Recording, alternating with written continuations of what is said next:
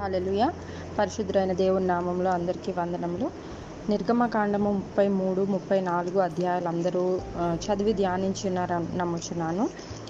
మనము అంతకు ముందుగా మనము నిర్గమకాండము 3వ అధ్యాయంలో మోషేకి మొట్టమొదటిగా దేవునితో జరిగిన ఆ యొక్క ఎన్కౌంటర్ని మనం చూసుకొని ఉన్నాము.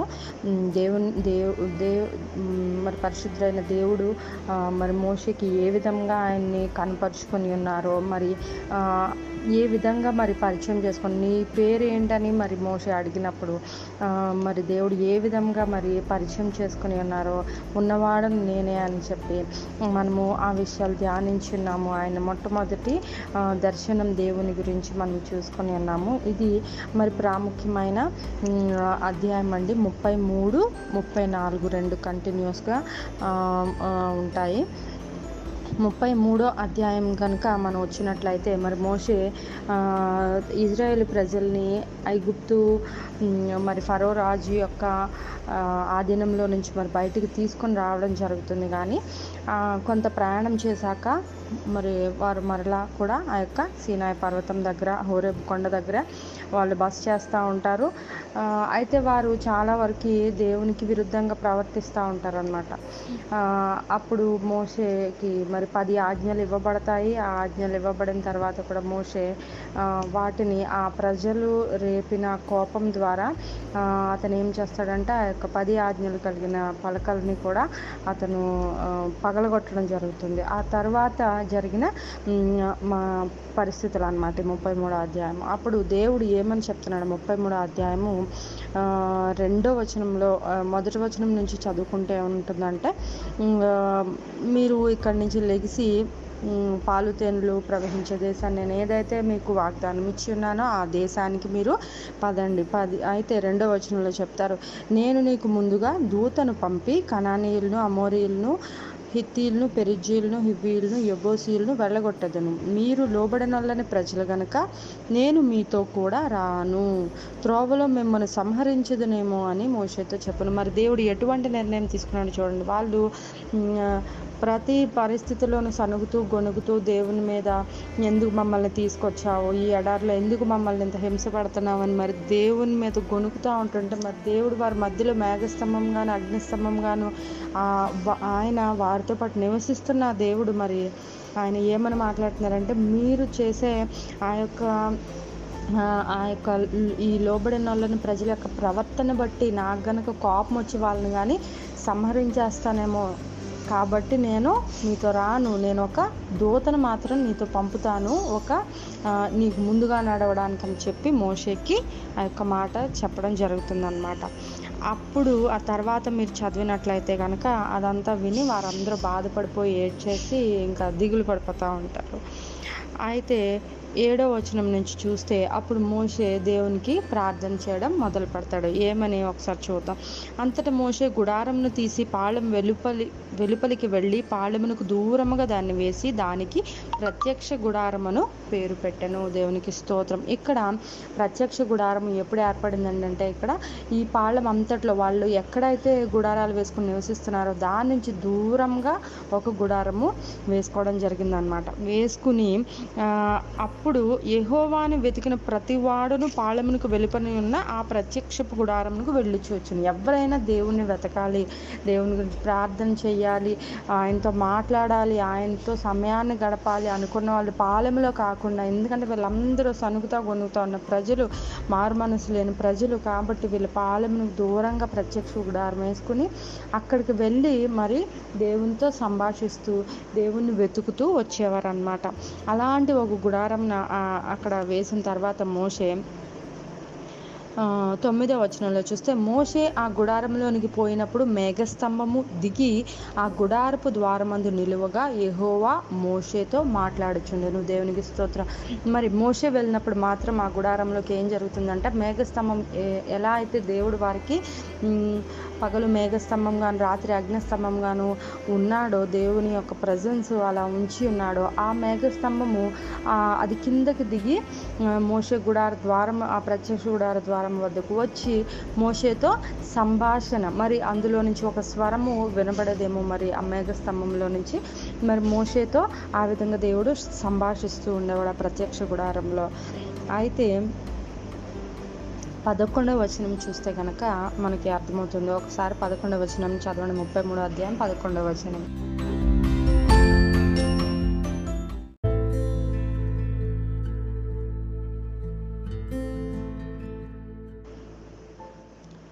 పదకొండులో మనుష్యుడు తన స్నేహితునితో మాట్లాడునట్లు యెహోవా మోషేతో ముఖాముఖిగా మాట్లాడుచుండెను. దేవునికి స్తోత్రం. మరి ఏ వ్యక్తి గురించి కూడా ఇటువంటి గొప్ప వచనం మరి బైబిల్లో రాయబడి ఉండలేదండి. దేవుని కృపను బట్టి మరి మోషే అంత ధన్యతని, అంత ఆధిక్యతని, అంత కృపని మరి దేవుని యొద్ద నుండి పొందుకొని ఉన్నాడు. మరి అతను ఎన్నుకోబడి ఉన్నాడు 80 ఏళ్ల సంవత్సరంలో. కానీ ఆయన చేసిన ప్రయాణము, మరి దేవునితో ఆయనకి కలిగిన సంబంధం చూస్తే కనుక మరి ఇంత గొప్ప రిలేషన్ మరి ఏ వ్యక్తి కూడా మరి బైబిల్లో పొంది ఉన్నట్లుగా చూడలేదు. మనం ఈ యొక్క మాటని చూస్తుంటే కనుక మరి ఎంతగానో ఆనందంగా ఉంటుంది. ముఖాముఖిగా మాట్లాడినట్లు అంటే ఇప్పుడు ఒక ఇద్దరు స్నేహితులు కూర్చుని ఏ విధంగా అయితే సంభాషించుకుంటూ ఉంటారో ఆ విధంగా అన్నమాట.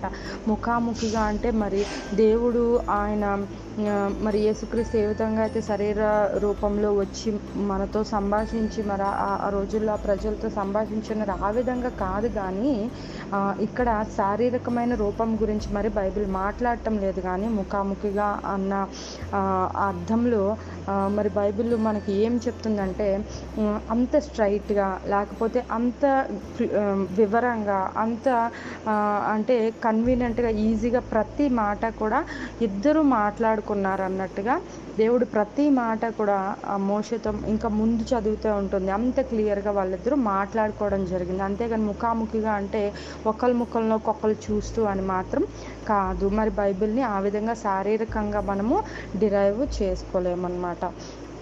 అయితే మరి ఆ దేవుడు ఆ యొక్క మాట అనిన తర్వాత నేను మీతో రాను, ఓన్లీ ఒక దూతని మీతో పంపుతాను, నేను మాత్రం రాను అని చెప్పి దేవుడు చెప్పిన తర్వాత మోషే మరి 12లో ఏమని ప్రార్థిస్తున్నాడు చూడండి. ఈ ప్రజలను తోడుకొని పొమ్మని నీవు నాతో చెప్పుచున్నావు, కానీ నాతో ఎవరిని పంపదవో అది నాకు తెలుపలేదు. అంటే నువ్వు రానంటున్నావు కానీ ఎవరిని పంపుతావో నాకు చెప్పట్లేదు. నేను నీ పేరును బట్టి నిన్ను ఎరిగి ఉన్నాననియు నా కటాక్షము నీకు కలిగి ఉన్నదనియో చెప్పాను కదా. చూసారా, మరి ప్రార్థన చేసేటప్పుడు మనము వాగ్దానాలను పట్టుకొని ప్రార్థన చేయాలనేది ఇందుకేనండి. ఎందుకంటే భక్తులందరూ కూడా అదే విధమైన ప్రార్థన చేస్తారు. మరి దేవుడు మనకి ఏ విధమైన వాగ్దానం ఇస్తాడో దాన్ని మరలా దేవునికి గుర్తు చేయడం అనమాట. ఇక్కడ ఈయన ఏం చెప్తున్నాడు, నువ్వు చెప్పావు కదా నాకు, నీ పేరు నాకు తెలుసు, మోషే అనే నీ పేరు ద్వారా నేను నిన్ను ఎరుగుతానని నువ్వు చెప్పావు, ఇంకా నీ కటాక్షం నాతో ఉందని చెప్పావు కదా అని చెప్పి నీ మార్గము నాకు తెలుపుము, నీ కటాక్షం నా యొద్ద ఉంచి నీ యొక్క మార్గము తెలుపుము, అప్పుడు నేను నిన్ను తెలుసుకొందును, చిత్తగించుము, ఈ జనులు నీ ప్రజలే కదా అనను. అంటే నేనేమి సొంతంగా తీసుకొని రాలేదు కదా, నీ ప్రజల్ని నువ్వు చెప్పినట్లుగా నేను ఇంతవరకు తీసుకొని వచ్చి ఉన్నాను, కాబట్టి నీ కటాక్షము చూపు, నీ మార్గాలు ఏంటో నాకు చెప్పు అని చెప్పి మరి మోషే అడగడం జరుగుతుందన్నమాట. అప్పుడు 14వ వచనంలో చూడండి, అందుకు ఆయన దేవుడు మరి వెంటనే ఎంత కన్విన్స్ అయిపోతున్నారంటే, నా సన్నిధి నీకు తోడుగా వచ్చును, నేను నీకు విశ్రాంతి కలుగజేసేదనగా మోషే నీ సన్నిధి రాని ఎడల ఇక్కడ నుండి మమ్మల్ని తోడుకుని పోకుము, నీ సన్నిధి కనుక రాకపోతే మేము ఇక్కడే ఉండిపోతాం, కానీ ఇక్కడి నుంచి మేము కదలము, నా ఎడలను నీ ప్రజల ఎడలను నీకు కటాక్షం కలిగినదని దేని వలన తెలియబడును, నీవు మాతో వచ్చుట వల్లనే కదా. ఎంత రీజనింగ్, ఎంత లాజికల్గా మరి మోషే మాట్లాడుతున్నాడో చూడండి. నీవు నీ ప్రజలకి నాకు కానీ నీ యొక్క ప్రజలకు కానీ తోడుగా ఉన్నట్లు దానికి సూచన ఏంటి, నీ సన్నిధి మాతో ఉండడమే కదా, కాబట్టి నీ సన్నిధి మాతో ఉంచు అని చెప్పి ఆయన బతిమాలుతున్నాడు అనమాట. ఇంకేమంటున్నాడు, అట్లు మేము అనగా నేనును నీ ప్రజలను భూమి మీద ఉన్న సమస్త ప్రజల్లో ప్రత్యేకించబడదుము. దేవునికి స్తోత్రం.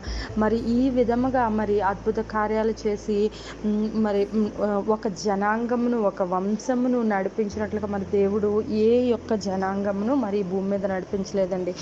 ఆ విధమైన ప్రార్థన ఇక్కడ ఈయన చేస్తున్నారు. ఏంటంటే మేమందరం కూడా స్పెషల్, ప్రత్యేకించబడుతున్నాం, మేము స్పెషల్, ఎందుకంటే నువ్వు నీ యొక్క సన్నిధి మాతో కూడా నువ్వు ఉంచావు. దేవునికి స్తోత్రం. కాబట్టి నువ్వు మాతో ఉండు, నీ యొక్క సన్నిధి మాతో ఉంచని ఆయన బ్రతిమాలుతున్నాడు. అప్పుడు 17th verseలో 17వ వచనంలో చూస్తే కనుక యెహోవా దేవుడు ఏం చెప్తున్నాడు? నీవు చెప్పిన మాట చొప్పున చేసేదను. దేవునికి స్తోత్రం. మరి ఇక్కడ దేవుడు ఎంతగా కన్విన్స్ అయిపోయాడు. నేను రాను అన్న దేవుడు ఏం చెప్తున్నాడు చూడండి. నీ మీద నాకు కటాక్షం కలిగినది, నీ పేరును బట్టి నిన్ను ఎరుగుదనని మోషేతో చెప్పగా అతడు దయచేసి నీ మహిమను చూప. ఈ 17వ వచనం వరకు మనం మాట్లాడుకుందాం.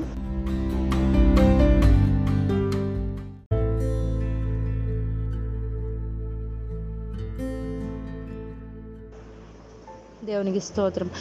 ఇక్కడ 17వ వచనంలో దేవుడు వెంటనే అంటే మరి ఇది ఎంతసేపు ప్రార్థన కొనసాగిందని మనకు తెలియదు. మరి కొన్ని ముఖ్యమైన మాటలు మనకి బైబిల్లో పొందుపరుస్తారు. కానీ అయితే ఆ యొక్క ప్రార్థన విన్న దేవుడు వెంటనే ఏం చెప్పి ఉన్నారు? నీవు చెప్పిన మాట చొప్పున. దేవునికి స్తోత్రం. మరి మోషే ఏ విధమైన ప్రార్థన చేశాడో దేవుడు ఆ యొక్క ఆ మాటని రెఫర్ చేసుకుంటూ నీవు చెప్పిన మాట చొప్పున నీ మీద నాకు కటాక్షము కలిగినది, నీ పేరును బట్టి నేను ఎరుగుదును అని ఆయన చెప్పిన వెంటనే అంటే మోషే ఒక మాట అంటున్నాడు, దేవుడు దానికి సమాధానం చెప్తున్నాడు. మళ్ళీ ఇంకొక మాట అంటున్నాడు, మళ్ళీ దేవుడు సమాధానం చెప్తున్నాడు. మరి మోషే సరే ఇప్పటి వరకు దేవుడు ఏది అడుగుతున్నా ఓకే సరే అని ఒప్పుకుంటున్నాడు కదా, ఈ మాట కూడా అడిగేద్దామని చెప్పి మరి 18లో మరి ఈరోజు మనము ముఖ్యంగా ఫోకస్ చేయాల్సిన మాట అన్నమాట ఇది. ఆయన ఏమడిగాడంటే మోషే, దయచేసి నీ మహిమను నాకు చూపుమనగా. హల్లెలూయా. దేవా నీ యొక్క మహిమ నాకు చూపించు. అయితే ఇప్పటి వరకు ఓన్లీ మేఘంలో ఉండి, అగ్ని స్తంభంలో ఉండి, మేఘస్తంభంలో ఉండి, లేకపోతే ఒక మండుచున్న పొదలో ఉండి ఒక స్వరం మాత్రమే నేను వింటున్నాను. అసలు నీ మొహం ఏంటి, నీ మహిమ ఏంటి, నీవు ఎలా ఉంటావు, నీ రూపం ఏంటి నాకు తెలియదు, నీ మహిమ ఏంటి అసలు నాకు చూపించని చెప్పి అడిగే ధైర్యము చేసినాడు. మరి ఏ మనుష్యుడు కూడా ఈ మాట మరి దేవుణ్ణి అడగలేదు, యెహోవా దేవుడిని నువ్వు ఎలా ఉంటావు నాకు కనపరచు అని చెప్పి. కానీ మోషే అంత చనువు కలిగి ఉన్నాడండి. ఎందుకంటే ఆయన రోజు దేవునితో మాట్లాడుతున్నాడు, ముఖాముఖిగా మాట్లాడిన అంత ఫ్రీగా ఒక ఫ్రెండ్తో ఏ విధంగా మాట్లాడతారు. నువ్వే కదా చెప్పావు, ఈ ప్రజలు నువ్వే కదా తీసుకొచ్చావు, అయితే ఇక్కడ నుంచి నువ్వే నడిపించు, నువ్వు నడిపించకపోతే మేము వెళ్ళడం అనవసరం అని చెప్పి ఎంత ఫ్రీగా మరి మోషే సంభాషిస్తున్నాడో ఆ యొక్క సంబంధాన్ని బట్టి, ఆ రిలేషన్షిప్లో ఆ యొక్క సంబంధంలో ఉన్న క్లోజ్నెస్ని బట్టి మరి ఆ మాట అనగలిగాడు అన్నమాట. దేవునికి స్తోత్రం. హల్లెలూయా. మరి ఆ మాట ఏంటంటే నీ యొక్క మహిమ నాకు చూపుము. దేవునికి స్తోత్రం. మరి అప్పుడు వెంటనే మరి దేవుని యొక్క సమాధానం ఏమనుందో చూడండి. ఆయన నా మంచితనం అంతయు నీ ఎదుట కనపరచదును, యెహోవా అను నామము నీ ఎదుట ప్రకటించదును, నేను కరుణించువాని కరుణించదును, ఎవని యందు కనికరపడదునో వాని యందు కనికరపడదునను. మరియు ఆయన నీవు నా మొహమును చూడజాలవు, ఏ నరుడు నన్ను చూచి బ్రతుకుడనెను. దేవునికి స్తోత్రం. ఆయన ఫస్ట్ ఏం మాట చెప్పారండి? నువ్వు నా కనికరము, నా మంచితనము ఇవన్నీ కూడా నీ ఎదుట నేను ప్రకటిస్తాను. అది ప్రకటించడం జరుగుతుంది, కానీ నా ముఖమును మాత్రం నీవు చూడలేవు. అంటే మరలా మనము ఇక్కడ చూస్తుంటే కనుక ఆయన మరి దేవుని యొక్క స్వరూపము మనం ఇక్కడ ఊహించుకుంటే కనుక మంచితనము, కరుణ, అలాగే రోషము కలిగిన దేవుడు, ఇంకా అనేకమైన గుణాలు ఉన్నాయండి. దీర్ఘశాంతం ఎలాగుందో అంతే రోషం కూడా ఆయనకి ఉన్నది. మరి ఆయన ఎంతగా కరుణాస్వరూపి ప్రేమమయుడైన దేవుడు, అంతగానే మరి ఈ ప్రజలను బట్టి విసిగిపోయిన దేవుడు కూడా మరి మనకి కనిపిస్తున్నాడు. కానీ మోషేతో ఏం చెప్తున్నాడంటే నా మంచితనం ఏమైందో, నా దీర్ఘశాంతం ఏమైందో, నా కరుణ ఏమైందో ఆ పార్ట్ నేను అంతవరకు నేను నీకు ప్రకటించుకుంటానే తప్ప నా మొహమునైతే చూసి ఏ మనిషి కూడా జీవించలేడు. అంటే మరి అనుకుంటారేమో, అంటే దేవుని యొక్క మొహం అంత భయంకరంగా ఉంటుందా ఏంటి, మనిషి చూడగానే గుండాకి చచ్చిపోతాడా అని గనక మీరు ఇంటర్ప్రిట్ చేసుకుంటే అలా కాదండి. మరి దేవుడు ఏంటంటే ఫిజికల్గా మనకున్న శరీరముగా మనము ఊహించడానికి వీల్లేదన్నమాట. ఒక మొహము, 2 చేతులు, 2 ఇలా ఈ విధమైన స్వరూపం మనము ఊహించుకోకూడదు. అయితే మరి దేవుడు ఏం చెప్తున్నాడంటే ఆయన యొక్క మహిమ ఎంతో భారము కలిగినది. మహిమ అనగానే ఏంటంటే మరి దీని యొక్క యొక్క ఈ మూల వాక్యంలో ఉండేది ఏంటంటే, అది ఒక మహిమ అంటే ఒక లైటో ఏదో ఎఫెక్టో కాదండి. అది ఒక బరువు, ఒక వెయిట్తో కూడుకొని ఉన్నదన్నమాట. దేవుని యొక్క మహిమ అంటే ఆ మహిమ ఒకసారి భూమి మీద కనపరచబడితే గనక దానికి మన ఈ రక్త మాంసములు కలిగిన ఈ శరీరము ఉండలేదు ఆ యొక్క ప్రజెన్స్లో.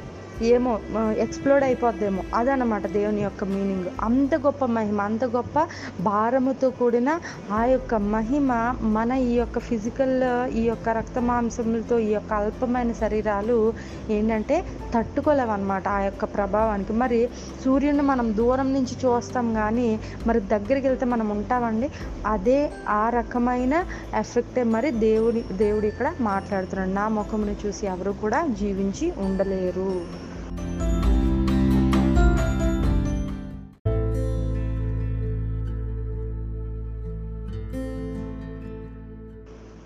మరి దీన్ని మనము చాలా జాగ్రత్తగా అర్థం చేసుకోవాలి. ఇది ఒక శారీరకమైన రూపంలో మరి దేవుణ్ణి అర్థం చేసుకోవడం కాదండి. ఆయన మహిమ స్వరూపి, మహిమతో నిండుకొని ఉన్న దేవుడు. ఆయన మహిమ ఉన్నాడైతే ఆ యొక్క మహిమకి కొంత వెయిట్ అనేది ఉంటుంది, ఆ బరువు అనేది ఉంటుంది. ఆ బరువుని మనము ఏంటంటే తట్టుకోలేదన్నమాట ఈ శరీరం. అది ఆయన యొక్క ఉద్దేశం. అయితే మరి ఆయన ఏం చెప్తున్నారంటే, సరే అయినా నువ్వు అడిగావు కదా కాబట్టి నేను ఏం చేస్తానో చూడు. మరియు యెహోవా 21వ వచనంలో, ఇదిగో నా సమీపంలో ఒక స్థలము ఉన్నది. నా సమీపం అంటే నేను అనుకుంటాను దగ్గరగా ఒక 2-3 కిలోమీటర్ల దూరం అయి ఉండొచ్చు. ఒక స్థలం ఉన్నది. నీవు ఆ బండ మీద నిలవలను. నా మహిమ నిన్ను దాటి వెళ్ళొచ్చుండగా బండ సందుల్లో నిన్ను ఉంచి నిన్ను దాటి వెళ్ళే వరకు నా చేతితో నిన్ను కప్పెదను. ఆ మహిమని నేను ఆ విధంగా ఒక ప్లేస్ నుంచి నేను దాటి వెళ్ళిపోతూ ఉంటాను. ఆ ప్లేస్లో నువ్వు నుంచో కానీ నీకు ఆ ఎఫెక్ట్ పడకుండా నా హస్తాన్ని అడ్డు పెట్టేస్తాను అని చెప్పేసి దేవుడు చెప్తా ఉన్నాడు. మరి ఇక్కడ కూడా హస్తం అంటే మనం ఖచ్చితంగా 5 వేళ్ళున్న చెయ్యిగా మనము ఊహించుకోకూడదండి. దేవుడు ఒక అడ్డుగా మోషేకి ఆయన మహిమకి అడ్డు తెరగా ఉంచాడనమాట. అడ్డు తెరను ఉంచినప్పుడు నేను నిన్ను దాటి వెళ్ళే వరకు నా చేతితో నిన్ను కప్పెదను. నేను నా చేయి తీసిన తర్వాత నా వెనుక పార్శ్వమును చూచెదవు కానీ నా ముఖము నీకు కనబడదు. ఇక్కడ కూడా మనము చూస్తే కనుక బ్యాక్ అని ఉంటుంది ఇంగ్లీష్లో. You can see my back. ఆ బ్యాక్ అనేది వీపు అని కూడా మనము అనుకోకూడదు. అంటే దేవుడు మనకులాగా మొహము, శరీరము, ఉదర భాగము, వీపు భాగము ఇవి అన్నీ మనకు అవసరం కాబట్టి మనము ఈ విధంగా సృజించబడ్డాం. కానీ దేవుడికి అవన్నీ ఆయన ఫిజికల్ ఫామ్లో అవన్నీ అవసరం ఉండవండి. ఆయన మహిమ స్వరూపి. బ్యాక్ అంటే ఏంటంటే ఒక మహిమలో ఆయన మహిమ దాటి వెళ్ళిపోతున్నట్టుగా ఆయన ఏ విధంగా అయితే చెప్పి ఉన్నారో ఆ మహిమ తగ్గిపోతున్న ఎడ్జ్ అనమాట. ఇప్పుడు ఒక లైట్ బాల్ని తీసుకుని మనము ఒక చోట నుంచి దొర్లించామనుకోండి, అది కొంచెం దూరం వెళ్ళిపోయిన తర్వాత లైట్ తగ్గిపోద్ది కదా, అదనమాట. కొద్దిగా మహిమని మాత్రం నువ్వు చూడగలుగుతావు అంతేగాని నా ఎగ్జాక్ట్గా ఉండే ఆ యొక్క మహిమని నేను ఏ మహిమతో అయితే నిండుకొని ఉన్నానో దాన్ని నువ్వు చూడలేవని చెప్పి ఆయన చెప్పి ఉన్నారనమాట. అని ఒక ప్లాను ఆయన వేసి ఉన్నారు. వేసిన తర్వాత 34వ అధ్యాయంలోకి వెళ్ళిపోతాము. నువ్వు మొదట ఎలాగైతే రాతి పలకలు నువ్వు సిద్ధం చేసి తీసుకొచ్చావు, దాన్ని పగల కొట్టేసావు కదా, మళ్ళీ రాతి పలకలను తీసుకురా అని చెప్తారు. అని చెప్పినప్పుడు మోషే ఆ విధంగా చేస్తాడనమాట. అయితే ఆ సీనాయి పర్వతం చుట్టుపక్కల ఏ మనిషి కానీ ఏ పశువు కానీ తిరగకూడదు ఆ సమయంలో అని చెప్పి ఆయన చెప్పడం జరుగుతుంది. ఎందుకంటే అతి ప్రాముఖ్యమైన సమయం, ఆయన మహిమతో మరి మోషేకి కనపరుచుకునే సమయం అనమాట అది. అందుకని ఏది ఉండకూడదు, ఏ నరుడు ఈ కొండ మీద ఎక్కడా కనిపించకూడదు అని చెప్పి చెప్పడం జరుగుతుంది. మోషేకి తప్ప మరి ఇంకెవ్వరికి అనుమతి లేదనమాట. 34వ అధ్యాయము 5వ వచనంలో చూస్తే కనుక, మేఘములో యెహోవా దిగి అక్కడ అతనితో నిలిచి యెహోవా అను నామమును ప్రకటించను. దేవునికి స్తోత్రం. ఆ మేఘములో ఉన్న ఆ యొక్క దేవుని యొక్క మాట అక్కడ మహిమ స్వరూపంగా అక్కడ కనపరుచుకోవడం జరిగింది. అక్కడ ప్రకటించడం దేవుడు మొదలు పెట్టాడు. ఆయన యొక్క నామం ఏంటి అని చెప్పి ప్రకటించుకోవడం మొదలు పెట్టాడు అనమాట దేవుడు. అతని ఎదుట యెహోవా అతన్ని దాటి వెళ్ళుచు. యెహోవా కనికరము, దయ, దీర్ఘశాంతం, విస్తారమైన కృపా సత్యములు గల దేవుడైన యెహోవా. ఆయన యొక్క కృపని, ఆయన యొక్క దీర్ఘశాంతంని, ఆయన యొక్క ప్రేమని మాత్రమే ఇక్కడ, ఆయన కనికరముని, దయముని, వీటిని మాత్రమే దేవుడు ప్రకటించాడండి. ఏమో ఆయన యొక్క రోషం ఎలా ఉంటుందో, ఆయన యొక్క కోపం ఎలా ఉంటుందో, ఆయన యొక్క పౌరుషం ఎలా ఉంటుందో ప్రకటిస్తే మరి ఆ చివరి మహిమ పాటను కూడా మరి చూసి నిలవలేడేమో మరి మోషే. అటువంటి పరిస్థితి ఉంటుందేమో. అందుకనే దేవుడు ఓన్లీ సాఫ్ట్ పాటను మాత్రమే అక్కడ ప్రకటించడం జరిగింది. మంచి దేవుడు, దీర్ఘశాంతం కలిగిన దేవుణ్ణి నేను అని చెప్పి మాత్రమే ప్రకటించడం జరిగింది. అయితే తర్వాత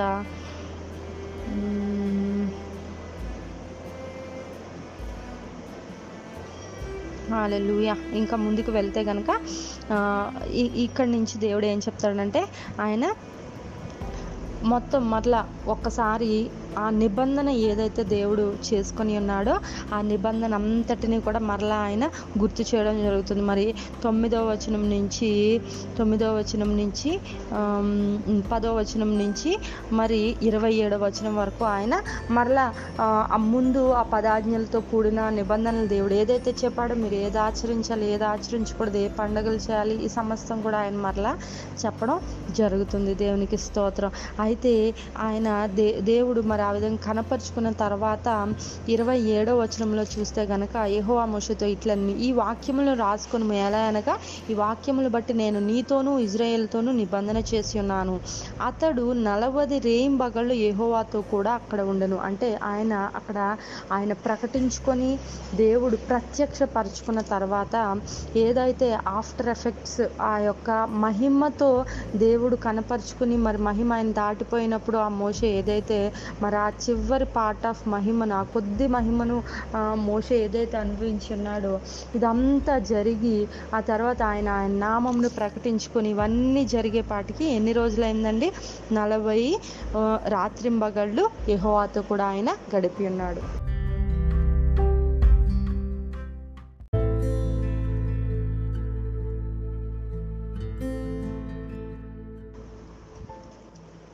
దేవునికి స్తోత్రం. ఆ 34వ అధ్యాయము ఒకసారి 8వ వచనం చూస్తే కనుక ఇక్కడ దేవుడు ఆయన ప్రకటించుకున్న తర్వాత ఆయన రివీల్ చేసుకున్న తర్వాత మోషే ఏం చేశాడంటే, అందుకు మోషే త్వరపడి నేల వరకు తల వంచుకుని నమస్కారం చేసి ఆ యొక్క మహిమను చూసిన ఆ యొక్క మోషే ఏం చేశాడు, వెంటనే నేల మీద పడిపోయాడు అనమాట. నేల మీద పడి బ్రతిపాలుతున్నాడు. ఇప్పుడు దేవా, నువ్వు కటాక్షం కలిగినట్లయితే నువ్వు మాతో కూడా రా, నువ్వు ఏదైతే మేము ఈ యొక్క ప్రజలకు నువ్వు ఏదైతే వాగ్దానం చేసి ఉన్నావు, మమ్మల్ని క్షమించి మమ్మల్ని మీ స్వాస్యంగా చేసుకో, మాతో కూడా రా అన్నప్పుడు దేవుడు ఏం చెప్తున్నాడంటే, నేను నీతో నిబంధన చేసుకుంటున్నాను, ఎక్కడా ఎప్పుడు జరగనటువంటి అద్భుత కార్యాలు ఈ ప్రజల మధ్యలో నేను జరిపించి మిమ్మల్ని తీసుకెళ్తానని దేవుడు మరలా నిబంధన చేశాడు ఇక్కడ. ఆ విధంగా 27, 28 వచనాలు మనం చదువుకున్నట్లుగా 40 days 40 రాత్రింబగళ్ళు మరి మోషే మరి దేవునితో కూడా ఆ యొక్క మహిమను చూసి ఆయన గడపడం జరిగింది. అయితే ఆ 40 రోజులు కూడా మరి ఆయన ఆకలి కానీ దాహం కానీ ఏమీ లేదని మరి దేవుని యొక్క మహిమతో ఆయన నిండుకొని పోయాడు. దేవుని యొక్క మహిమను చూశాడు, ఆయన యొక్క మాటలే వింటున్నాడు. మరి యేసుక్రీస్తు ప్రభువు వారు చెప్పినట్లుగా మనుష్యుడు రొట్టె వలనే కాదు కానీ దేవుని నుంచి వచ్చి ప్రతి మాట వలన జీవించడం అన్నట్లుగా 40 రోజులు ఆయనకు ఆకలి లేదు, దాహం లేదు. ఆయన దేవుని మాటలు వింటూ ఉన్నాడు. ఆ యొక్క పలకలు కూడా సిద్ధం పరచబడినాయి అన్నమాట. అప్పుడు ఆ పలకల్ని 2 తీసుకుని 29వ వచనం 34వ అధ్యాయం 29వ వచనంలో చూస్తే కనుక, మోషే సీనాయి కొండ దిగుచుండగా శాసనములైన ఆ 2 పలకలు మోషే చేతిలో ఉండెను. అతడు ఆ కొండ దిగుచుండగా ఆయన అతడితో మాట్లాడుచున్నప్పుడు తన ముఖ చర్మము ప్రకాశించిన సంగతి మోషేకు తెలిసి ఉండలేదు. చూసారా, మరి ఆ యొక్క అంత రేడియన్స్, అంత మహిమ, ఇది వరకు మేఘస్తంభంలో మాట్లాడినంత వరకు మామూలుగానే ఉన్నాడు మోషే. కానీ ఎప్పుడైతే ఈ యొక్క దర్శనం కలిగిందో, మరి దేవా నీ మహిమను చూపించమన్నప్పుడు ఆయన మరి ఆ కొద్దిపాటి మహిమనైనా మరి ఒక గ్లిమ్స్ లాగా మరి మోషేకి చూపించి ఉన్నారు. అప్పుడు ఏం జరిగిందంటే, ఆయన యొక్క ముఖ చర్మము, ఈ స్కిన్ ఏమైతే ఉందో అదంతా గ్లో అయిపోయింది అనమాట, ప్రకాశించిపోయింది. దేవునికి స్తోత్రం. ఆ కొంచెం పాటికి మరి అటువంటి చేంజ్ వచ్చింది. మరి నిజంగా దేవుని యొక్క మహిమని మరి మన కళ్ళతో, మన ఈ యొక్క శారీరకమైన నేత్రాలతో మనము చూడలేమేమో ఖచ్చితంగా. అంటే చూడలేము. మరి దేవుడే చెప్తున్నాడు, మీరు ఎవరు చూసి జీవించలేరని. యొక్క ముక్కు చర్మం ఆ విధంగా ప్రకాశించబడిపోతుంది అనమాట. ఎంతగా ప్రకాశించబడిందంటే మీరు 35వ వచనం వరకు చూస్తే ఆయన ఇంకా ఒక ముసుగు వేసుకోవడం, అంటే ఒక వేలు మొహం కప్పుకోవడం మొదలుపెట్టారనమాట. మరి ఆడవాళ్ళు ముసుగు వేసుకుంటారు కదా, ముస్లిం యువతులు ఎలాగైతే ముసుగు వేసుకుంటారో ఆ విధమైన ముసుగు ఈయన వేసుకోవడం మొదలుపెట్టాడు. ఎందుకంటే ఆ మొహం అంత గ్లో అయిపోతుంది, చూసిన వాళ్ళు అందరూ భయపడిపోతున్నారు, అమ్మో మోషే ఏంటి ఇలా అయిపోయాడు అని చెప్పి. అందుకని చెప్పి ఏం చేస్తున్నాడంటే ఆయన మొహానికి ముసుగు వేసేసుకుంటున్నాడు.